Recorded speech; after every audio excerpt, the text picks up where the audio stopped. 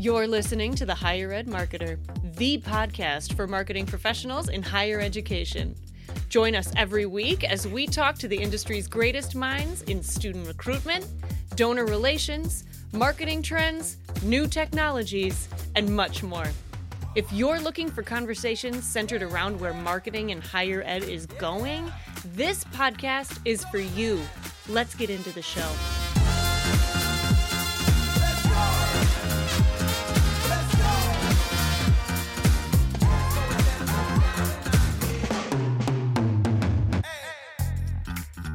Welcome to the Higher Ed Marketer Podcast. My name is Troy Singer.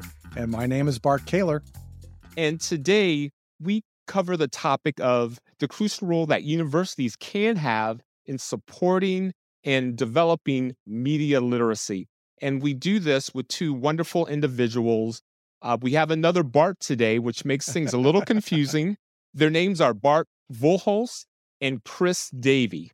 And Bart, as you know, this is something that we wanted to bring to the forefront, this topic, especially after getting a sneak preview of the paper that Bart and Chris shared with us. Yeah, it's one of those topics that I think can be polarizing because I think talking about media literacy, everybody has their opinion. There's a lot of polarization going on. I so appreciated, Troy, in the beginning when you talked about, this is not going to be about politics. This isn't going to be about. I valued that because at the end of the day, we do have an issue with media literacy. We do have an issue with just especially the danger with, we touch on it with AI. Many of you might have seen my deep fake video that I did online a couple months back. And I think that there's just, there's a lot of stuff going on right now. So I'm really grateful that we had this conversation with Chris and Bart. I have to admit, this is the first time I've interviewed another Bart. Probably the first time I've had a conversation with another Bart. It's not a popular name. But anyway, it was a great conversation. I'm so excited to share this with everyone. Yes. Here's our conversation with Chris and Bart. Now, Chris and Bart V, to help us and our audience get to know you a little bit better, would love to ask you both if you could share something that you've recently learned that you would deem fun or interesting. And Bart V, I'm going to ask you to kick us off. Well, it's a really random thing, but yesterday I heard about a little animal called a monotreme, I think it's called in English. And it's actually a mammal that lays eggs. And as far as I can remember from my school days, I never heard about a mammal that laid eggs. But apparently here is a mammal that does lay eggs. I'm 51 now. I think I learned all about mammals when I was 10, 11, 12. So I spent about the better part of 37 years wrongly educated. So there we go. That's great. I love that. But now we are educated. So thank you, Bart. All right. You're good. Chris. When I was in elementary school and they taught us about mammals, Bart, they always pointed to the platypus as the example of the mammal that could lay eggs. But that's not the new thing I learned. I would say this is very obscure, but it's what leaps to mind when you ask the question. I like horse racing, and I follow the horse races. There's a horse race at Gulfstream Park in Miami this weekend called the Pegasus Classic. And I was looking at this race that's being run at 1 mile and a 16th on turf and comparing a horse to the 1 mile and a 16th turf course at the fairgrounds in Louisiana. And what I learned is that the 1 mile and a 16th turf course at Gulfstream Park in Miami favors early runners, and the 1 mile and a 16th course at the fairgrounds favors closing horses. So if you're ever at one of those racetracks, that's the angle you're going to want to look for on the turf course. And I'm going to recite that, and people are going to be scared of me because they know I am informed. So thank you, Chris. Everyone, we are talking today with Chris Davey from 30 PR and with Bart Volholtz. He is the head of investor relations services at PressPage. And most importantly, we are going to have a conversation with them about navigating the truth, the crucial role of universities in the digital age. And if both of you could just take 30 seconds to a minute each, tell us a little bit about you and how you work together and give us a perspective of how you come to this conversation. And I will ask Chris to start out first. Sure. Thanks, Troy. I'm happy to. And hey, thanks for having us on the program. I was the vice president of communications at The Ohio State University for 7 years before I founded 30 PR, and started my career in journalism. I'm wearing my Lantern shirt today from the Lantern student newspaper at The Ohio State University, where I was the editor, and then I was a political reporter for some newspapers in the United States. And so journalism has been an institution that's always been near and dear to my heart. And my role at Ohio State was to kind of be the gateway for journalists to the university, serving as the spokesman and as the chief communications officer for Ohio State. That's where I got to know Bart, where we worked together with his firm on some a program that we created at Ohio State called Ohio State News, where we were taking some of the principles of journalism and applying them to the communications framework at the university. And that's one of the things that we want to talk to you about today, but we can get into that a little bit down the road.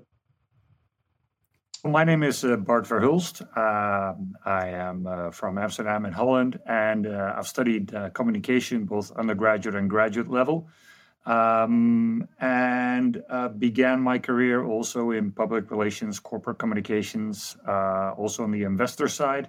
And then I made a switch, a mid-career switch, and became a university professor at the University of Utrecht of Applied Sciences.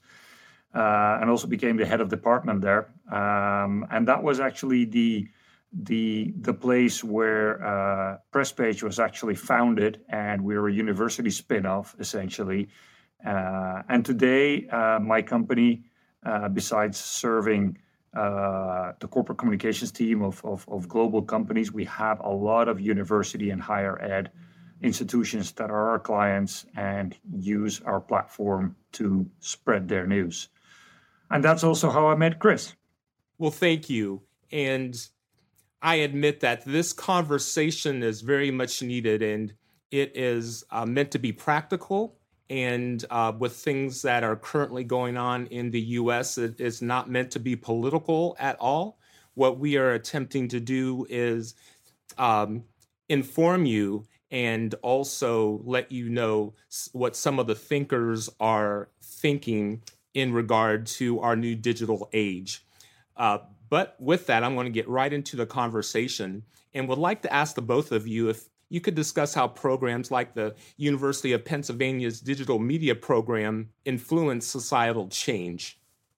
Well, Bart and I wrote a piece recently that's going to be published in the coming weeks, where we looked at how the whole information economy, the entire information environment, the way that society, that individuals and society get information and process news and understand what's true and what isn't true in the world has completely transformed, during our lifetimes, really just in the last, 15, 20 years, you could say.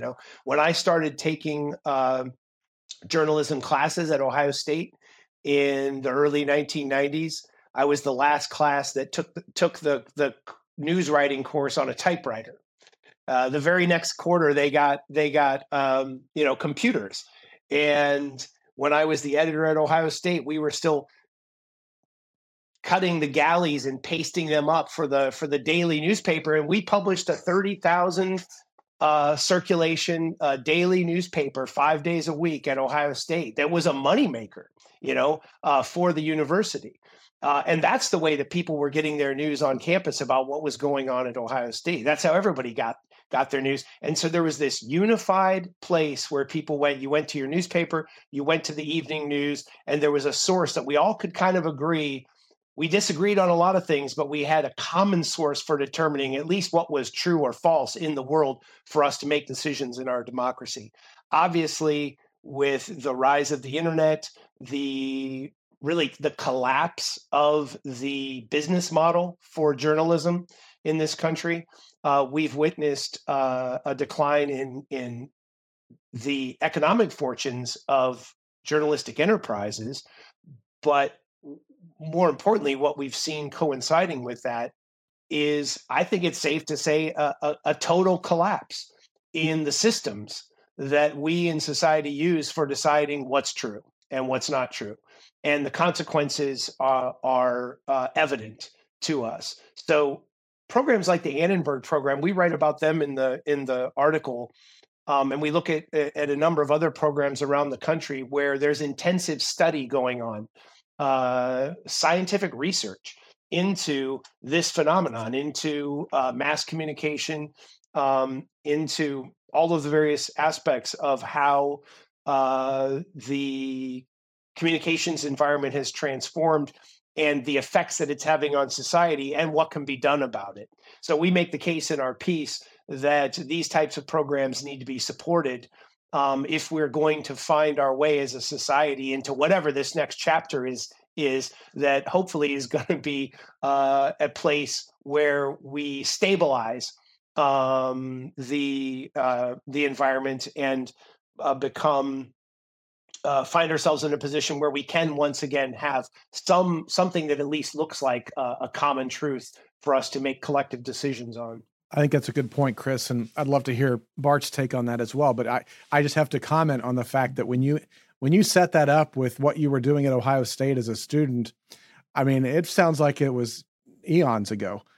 I mean, if you think about the fact that, I remember, I mean, you and I are pretty close to the same age. I mean, when I started my career, they just stuck the Macs on the agency desks of designers and ad agency firms, and it was a new world.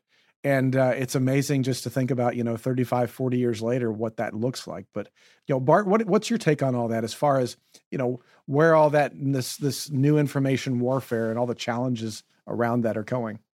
Yeah, so it's an interesting question, and I always like to. So I'm an amateur historian, so I always like to look at history as well. And if we go back in time and we look at everything that's happened, all the way from, let's say, the first town criers and the bulletins and the word of mouth that was spread in the old European cities about lands being conquered and kings being born and all of that, all the way to the 1600s when the printing press that was invented around the 1450s was actually in bigger circulation.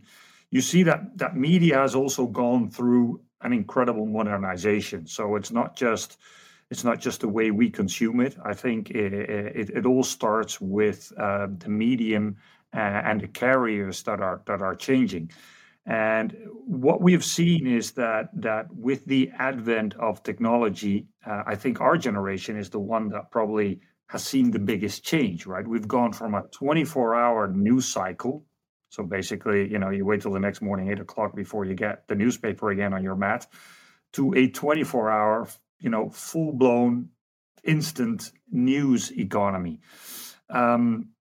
That has done a lot for the media in the sense that, some media outlets haven't been able to adapt. I think in the US alone, between 2005 and 2017, I think about more than 2,200 newspapers went belly up because they haven't been able to cope with that new business model. Others have. I know that some large newspapers, they have basically sold their editorial soul. They kicked out all of the journalists, hired them back in as freelancers, and now they employ more web designers and content people than they do journalists. And it's all about, selling ads and, which stories get the most clicks. That's where journalists get paid off.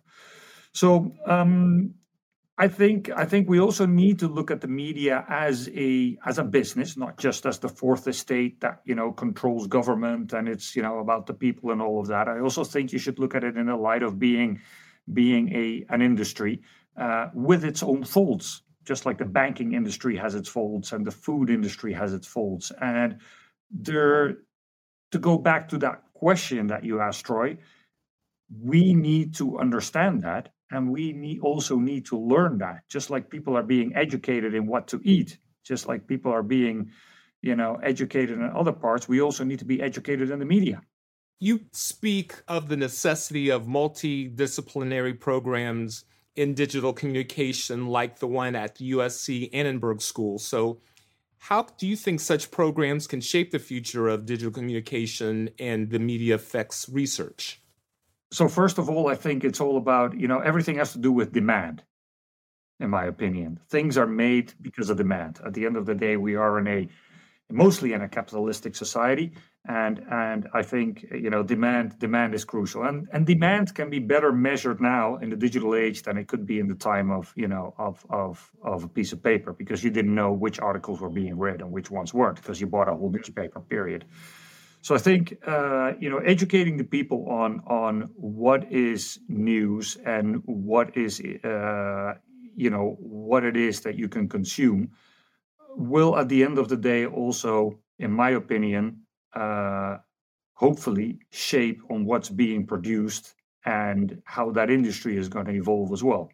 That, in short, is a little bit my personal take on that. Okay, and I think you're right. I was reflecting while you were talking there about the idea that it seems like anytime I watch any news on television, or even if you listen to the radio, the amount of use of breaking news now, it seems like every other coming back from commercial break is breaking news. Whereas I remember, again, we all are extras, I think, on this. I remember growing up with the idea that when Walter Cronkite came on with breaking news, it was breaking news. It was like something that nobody knew about yet. And I think that's interesting in the way that you're talking about that. But I also think it's interesting, like you're talking about, just kind of like this literacy of understanding journalism, of understanding the news that we have. Help me kind of understand a little bit, especially as you guys are thinking about it. And I know in your article that's going to be published, you kind of gave us a little sneak peek at it.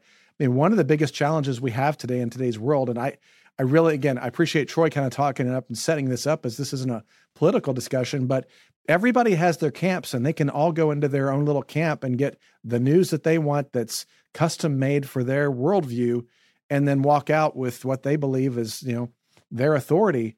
How are you guys kind of unpacking that a little bit? And how are these programs that we've discussed helping universities kind of prepare students, not only students in the program, but also help navigate the world? I mean, there's a lot of challenges here. Well, I guess I would respond to that by saying that since Bart is right, that demand is clearly what drives so much of the media ecosystem. It is the essential currency of the media ecosystem. I think we can do a lot of work on how demand operates, and I guess what I mean by that is demand is people. Demand is individual people and their minds and what they choose to connect with, and those are decisions that citizens make about what they're going to consume. Are you going to spend your evening mindlessly scrolling through Reels or TikTok, looking at goodness knows what? Or are you going to read the New York Times? Are you going to pick up Twitter and only follow those Twitter accounts that make you comfortable in your bubble, your ideological bubble, whatever it is?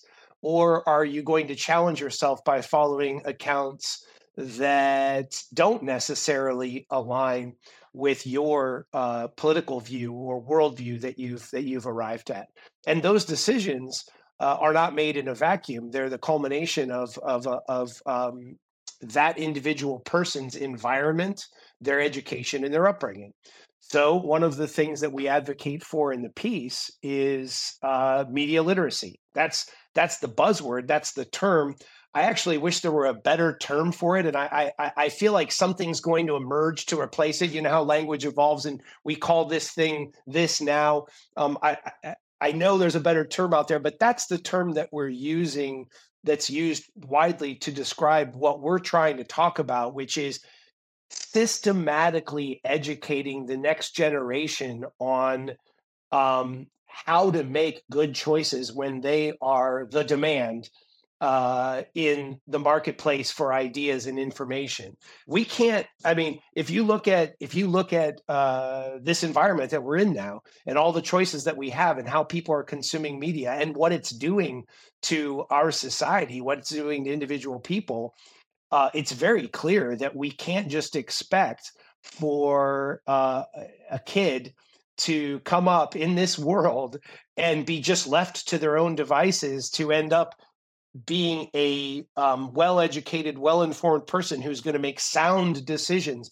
about the media that they consume. We in high school teach kids about how to balance a checkbook and make sound finance. We systematically teach them about finances or other aspects of life. We used to teach kids about how to be a good citizen in our democratic republic. Unfortunately, that actually civic education has dropped off a little bit. But to me, it's very clear that, for lack of a better term, media literacy is just critical. And if you look around among public policymakers and opinion leaders, there's really very little discussion or movement to try to put something like that in place. And I think it's critical.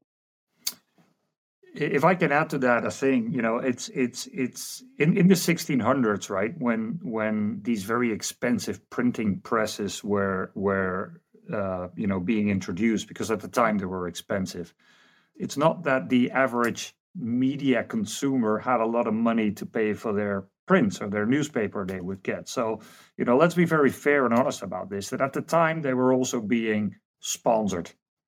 So that meant, government, political parties, whatever it was, at the time they were being, it was propaganda as well in a certain way. And it is just good to know, what the source is and, what the economic dynamics are of the things you consume. And there are, I think, throughout history, hundreds of examples that, if you put them into a classroom and you make it very apparent, I think even those stories from way back in the 1600s, if you compare them to now, they haven't changed much. And I think they could be real eye-openers when it comes to media literacy, of understanding how those dynamics still work today. Although digitally, they're still the same. Another component beyond media literacy is what the actual platforms can do to regulate themselves and be responsible and promote responsible use, and also promote a culture of truth, if you will, right? So Twitter is an example. Twitter's had, of course, they've gotten beaten up since Elon Musk took them over. And there are things that under Musk's leadership, they have done that, in my opinion, were a step back. But there's a couple things Twitter has done that have been improvements. And so just two quick examples. It's so simple, but taken together, if all of the media platforms were to approach things in a way where they felt like they had to fulfill this responsibility, it could go a long way. So like with Twitter, it just happened to me the other day where I was guilty of seeing the headline and going, oh yeah, I'm going to share this. It was an article disparaging Coach Jim Harbaugh for leaving to go to San Diego and leaving a mess behind in Michigan. So I'm an Ohio State fan. If I see anything that disparages, right? So I saw the headline. I was like, share, right? And then Twitter says, do you want to read the article first? Right? They have that function built in. Is it right? And it's just a reminder. It's like, yeah, you should probably read something before you share it, But the better example on Twitter is their community notes, And I routinely will encounter things on Twitter where it'll say, there will be a post that makes a claim, and then under it, it says, community note.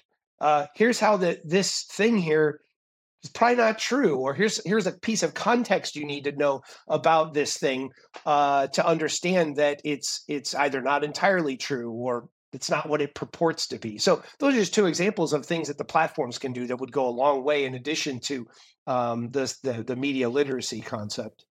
I think that's a really good point, and I am encouraged to see some of these technology advances that are kind of helping with the situation. Part of it is, and we'll talk about AI in a moment, but a lot of it, the genie's out of the bottle, or whatever what analogy you want to say. There's a lot of challenges in our world right now with media literacy. And so I guess I've got two questions. I mean, we can certainly talk a lot about, and I know in our pre-conversation, we talked about, journalism education and evolving. And Bart, you made some comments about just being able to, better educate, the students within our care at universities to be able to say, hey, here's here's how you need to think about media. Here's how, and really teach a lot more critical thinking skills, to improve all of this. But I guess I step back and I look at it and I say, okay, we've got an issue right now that I feel is only going to get a little bit more exasperated with deep fakes and with AI and some other things.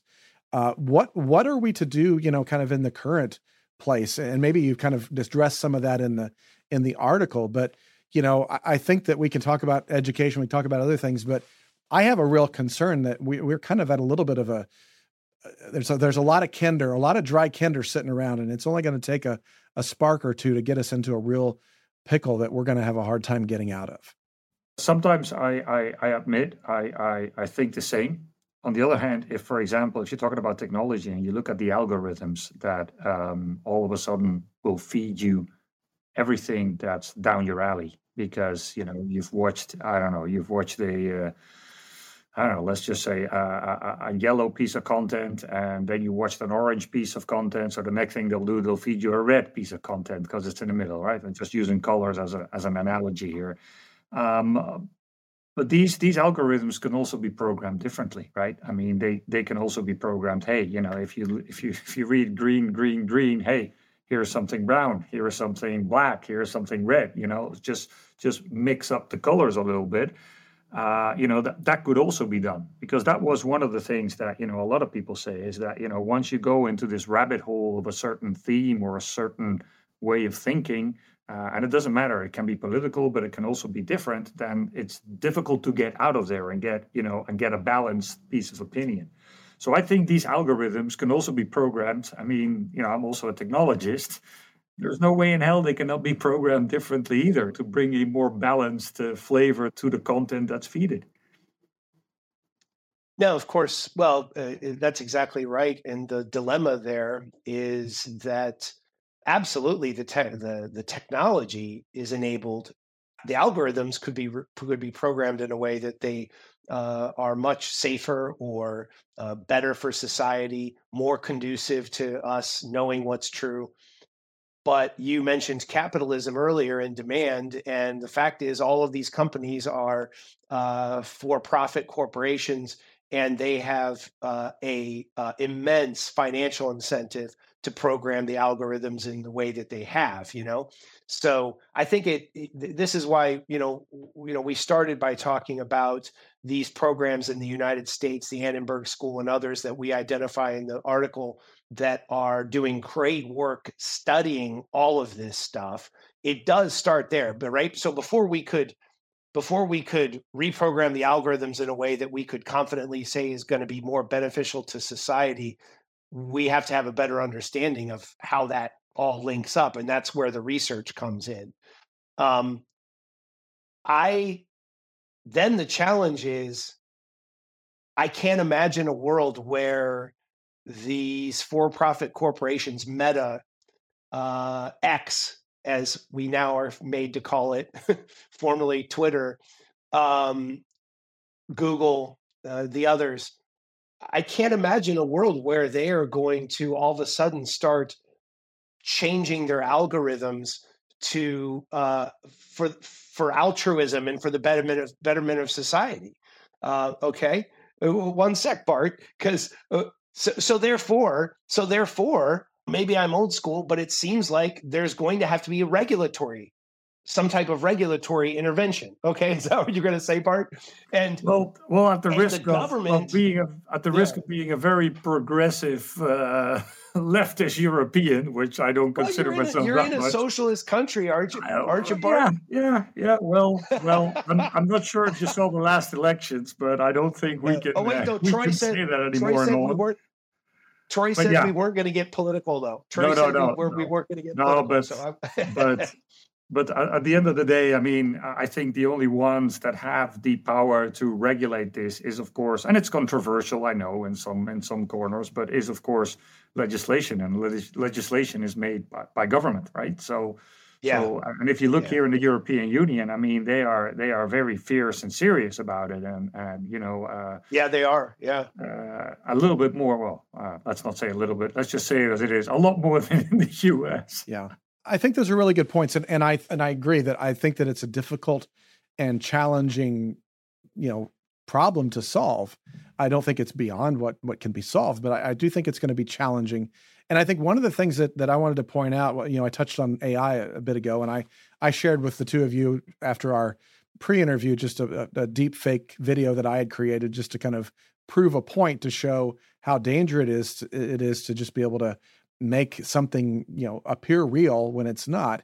And when I posted that, I had somebody, a friend of mine on LinkedIn, kind of used the word we kind of live in a post-truth world, and I kind of thought about that, and I'm just curious to get your response, both of your response on that too, because I think that Chris, you had said a couple times it's like making sure that everybody understands what's true, but I think that a lot of people today like to define their own truth. And all of a sudden it's like, well, where does that truth? And, we talked about not getting political. I'm not going to get theological, but I just think that we've got to figure out, how do we all agree on truth when in a post-truth world? I'm just curious what you guys are thinking. I personally think you'll never agree on what's true, and that has nothing to do with theology or politics. It's just people see things differently. It's also you hear that a lot at police testimonies as well. 3 people saw what happened, and they all have a different story, right? So it's not so much about truth. I think it's about something that we also discussed in our prep meeting, which has to do with I think Chris, you called it the base course, no, the base curriculum. Is that correct? So at every core curriculum, core curriculum, right? At every university or institution of higher education, we teach people to think critically, right? And I think you touched on it a little bit before as well, Bart. And I think at the end of the day, before legislation is here, before corporations really think, oh my God, I'm making a lot of money, but I'm ruining the world. I don't think that's going to happen. You see. I think the quickest and best solution might be in teaching young people to be critical about media. And let's say this: media today is I would say extended or expanded. I would like to call it a container word, because it's not just the newspaper or the 8 o'clock news. Media these days is a lot more, because anybody that can build a small website can call himself a media outlet. So we must be very careful about what we see and basically install that critical thinking. I think that's the quickest path to success. Yeah, a couple guys could start a podcast. I mean, who knows? Hey, here we are. Maybe this is the butterfly in the middle of the Atlantic that will cause a whole wind to. Yeah, so that takes us back to the media literacy. The at least that's the term we were using, and that's certainly a critical component of it. I think it's like any complicated problem. There is going to be multiple layers to it and multiple facets to the solution. And one of them certainly is media literacy. We already mentioned that intensive, well-funded scientific media study at our universities. Both those things need to happen at our universities. Another one that a third piece that we talk about is to support the institution of traditional journalism by supporting journalism education. I mean, I am on the alumni board at Ohio State and have the great pleasure of spending time with our journalism students today who are coming up, and with the faculty there at Ohio State that's teaching the next generation of journalists. And the amazing thing is demand. You talked about demand, earlier as it relates to the demand for media content. Demand in the higher education market for a journalism education, at least as measured at Ohio State, is as strong as it's ever been.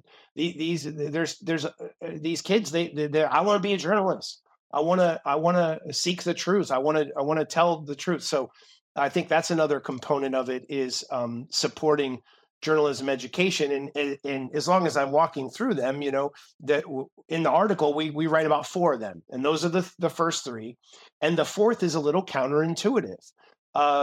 We make the case that universities need to think of their own communications operations as journalistic enterprises, to think of themselves as the publishers of news. And at the beginning of the podcast, that's when I said I first met Bart, was his company helped us create the program that's still at Ohio State. It's just called Ohio State News. And what we did was we consolidated all of the news that's produced all across that $8 billion enterprise at Ohio State, from the medical center to the football program to research news, which is what we found in measuring demand for the news that's coming out of Ohio State. That's one of the beautiful things about it, and Bart alluded to this, is you can measure it now. It's not like in the old days with the newspaper, who knows which articles are being read. And we were very systematic about it, just like any news organization is today. Where are the clicks coming from? What do our audience want to see from the Ohio State University? And you know what? It wasn't football, if you can believe that. Now, there's a big demand for football news, all right? There's a big demand for football news, but that wasn't the number one category. It was research news. Research news crushed it. We had stories that would get hundreds of thousands of clicks about research emerging from Ohio State. So that's why one of the things we advocate for is for universities to think of their communications programs as journalistic enterprises. Not only will it enable them to connect all of the research that's happening with their audiences, which serves the cause we're talking about, because if the public is consuming scientific research from all of the great universities, the public is becoming more educated and is presumably going to make better decisions about how to consume media and be in a better position to make critical judgments about what's true and what isn't true. But here's the kicker. This is a marketing podcast, right? The kicker is, when universities do this, when we did this at Ohio State, when other clients that we've worked with have done this, what they find is it also elevates and supports the brand of the university, and it advances the bottom line of the university in ways that are pretty powerful and surprising. So can I just allude to this, Chris, because it's it was my good friend Tom Foremski that he was an ex Wall Street Journal correspondent or journalist, and he came up with the term "every company is a media company," right? And he did quite a bit of research on this. The bottom line was that all of a sudden, car brands like Nissan and American Express, well, not American Express, not a car brand, but American Express were bringing out their own news. And the idea basically was trust my news, trust my product, right?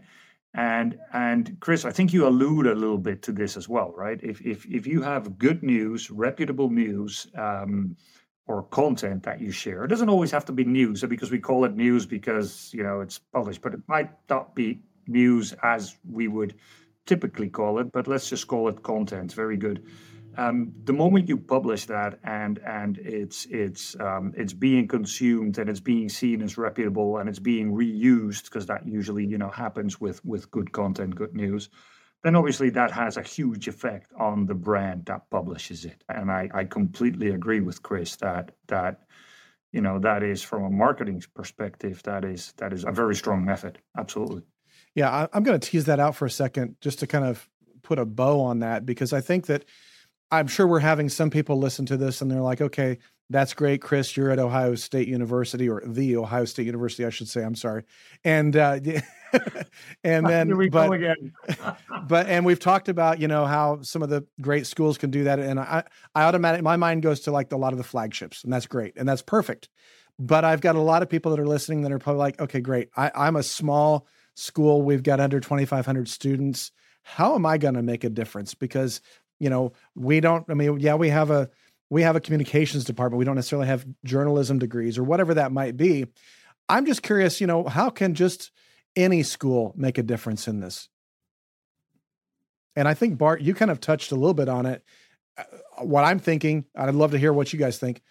Critical thinking is one of the ways. I went to a liberal arts school, and that was kind of a big part of my education, was learning how to learn, learning how to think, learning how to critical think.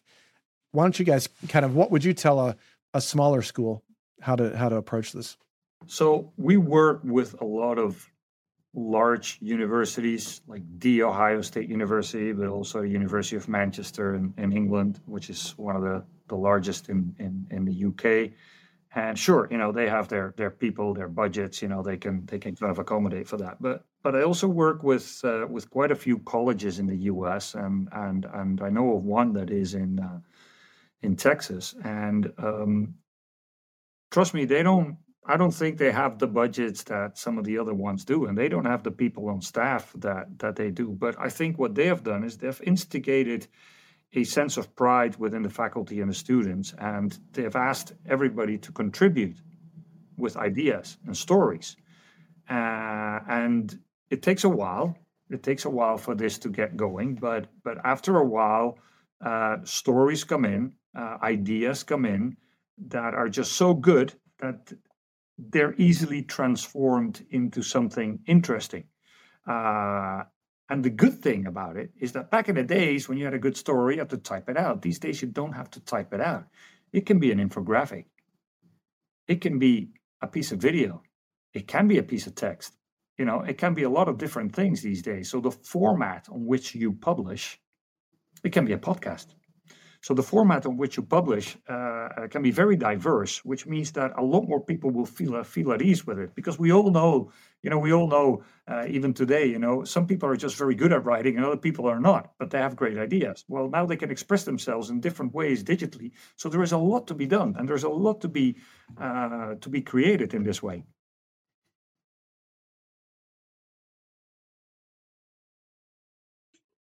Well, I early on in my career, I worked for a much smaller university, Ohio Dominican University here in Columbus, which is back when I was there, I think they had in the neighborhood of 2,000 students. Then they did create a football program and used that as an enrollment strategy for a solid decade, long after I left. And I want to say they're up into over 3,000 now.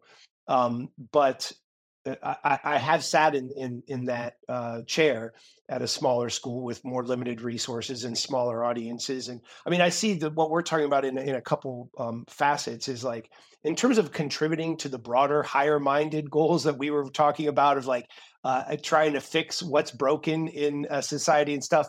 The fact is they're in a less of a position to do that. And you already pointed out that the thing that they can do is the thing that good liberal arts schools have always done, which is to teach good critical thinking skills. I would suggest that they should, I would love to see every university in the country, no matter the size, to offer programming as part of their core curriculum that's required for the degree, that it's not just critical thinking, it's specifically centered around media literacy. So that's that. As far as that piece of it, that's what I would suggest there. But to this other idea of thinking of themselves as publishers of news, there's a great book called The Content Trap that starts with this anecdote of we're all familiar in this business with the quote, "Content is king," and I didn't know this till I read the book, but maybe you guys did. But like that was Bill Gates when they launched MSN, the Microsoft network, and it was to what you were saying, Bart, about every company is a media company. The software company Microsoft in the early 2000s took that to heart, and they said we're literally going to be a media company, and they launched the Microsoft network, which failed. And now the only real vestige of it is MSNBC is still with us, but it's an ancestor of the original concept, which is they wanted to compete with the New York Times.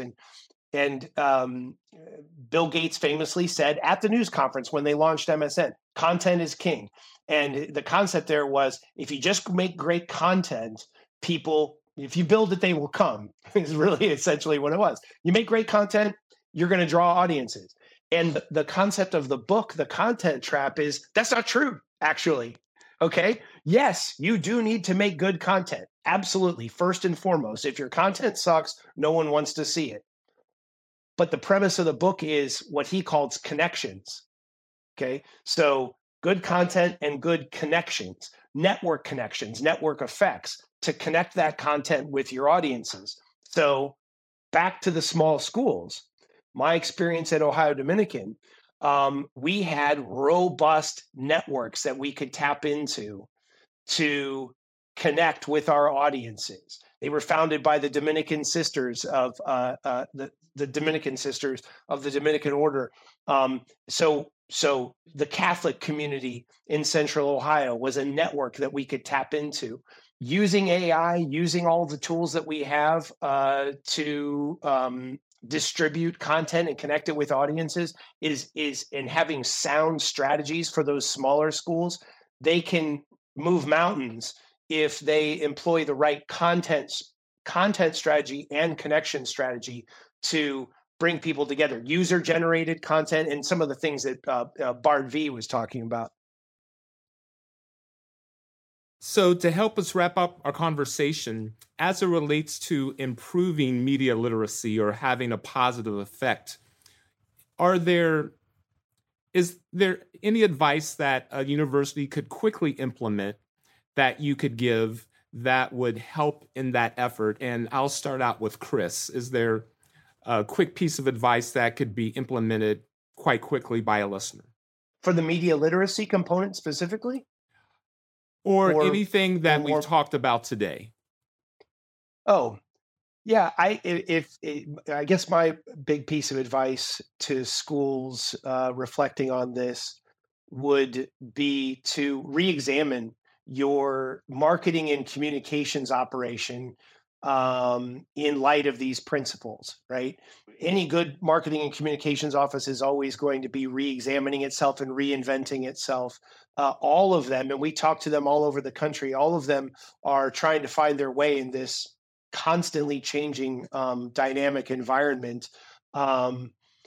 Taking a look at how you're running those operations through this lens of thinking of your operation as a news enterprise, as a journalistic enterprise, is an interesting lens to place over it, and could be a productive way to re-examine the operation and make some changes for improvement.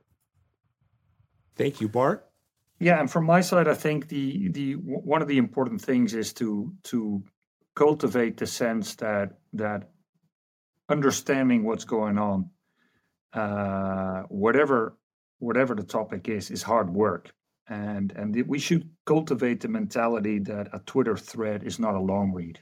Period. Thank you, Chris and Bart. We really appreciate you helping us bring this problem and some of the solutions to the forefront. It's something that once we were aware of what you're trying to do, Bart Caylor and I really wanted to make sure that we broadcasted it out. For anyone that has listened and would like to learn more from either one of you, if you would share your contact information, and Bart V, if you would go first.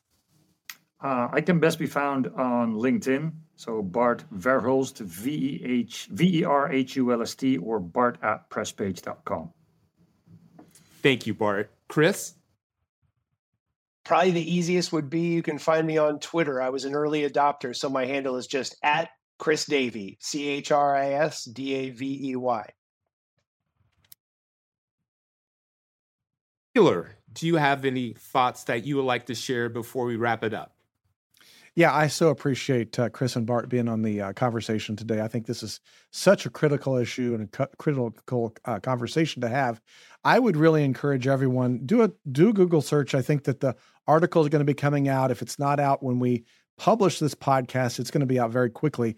It's titled Twin Crisis and Truth and Trust, a New Strategy for Higher Education. So I would encourage you to read that article. I've read it. It's excellent. It's one of those things that kind of a lot of what we've talked about is along those lines. And I think that the whole idea of really trying to figure out how can you yourself become more media literate and kind of broaden your horizons. I really like the idea of this color coding. We talked about algorithms, but rather than waiting for the algorithms, why don't we all just do that ourselves? Practice that critical thinking that we know, and encourage those people in our network to do that as well. I think that that's going to help us, and actually just get out there and have conversations with somebody that might not see eye to eye with you. Have a cup of coffee and just have a decent communication with them about that. I think that would be a great thing to do. And then I would also just encourage us as marketers, kind of what Chris had said, is take a critical look at what we're doing. How can we help in the way that we're practicing day in and day out with our own team and with our own efforts that we're doing to represent our schools? So again, thanks, gentlemen. This has been a great conversation.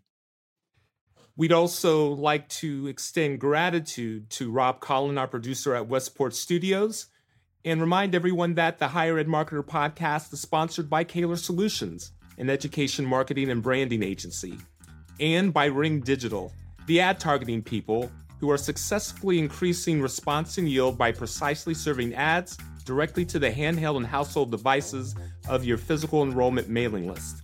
On behalf of both of our BARTs, Chris and myself, thank you very much for joining us.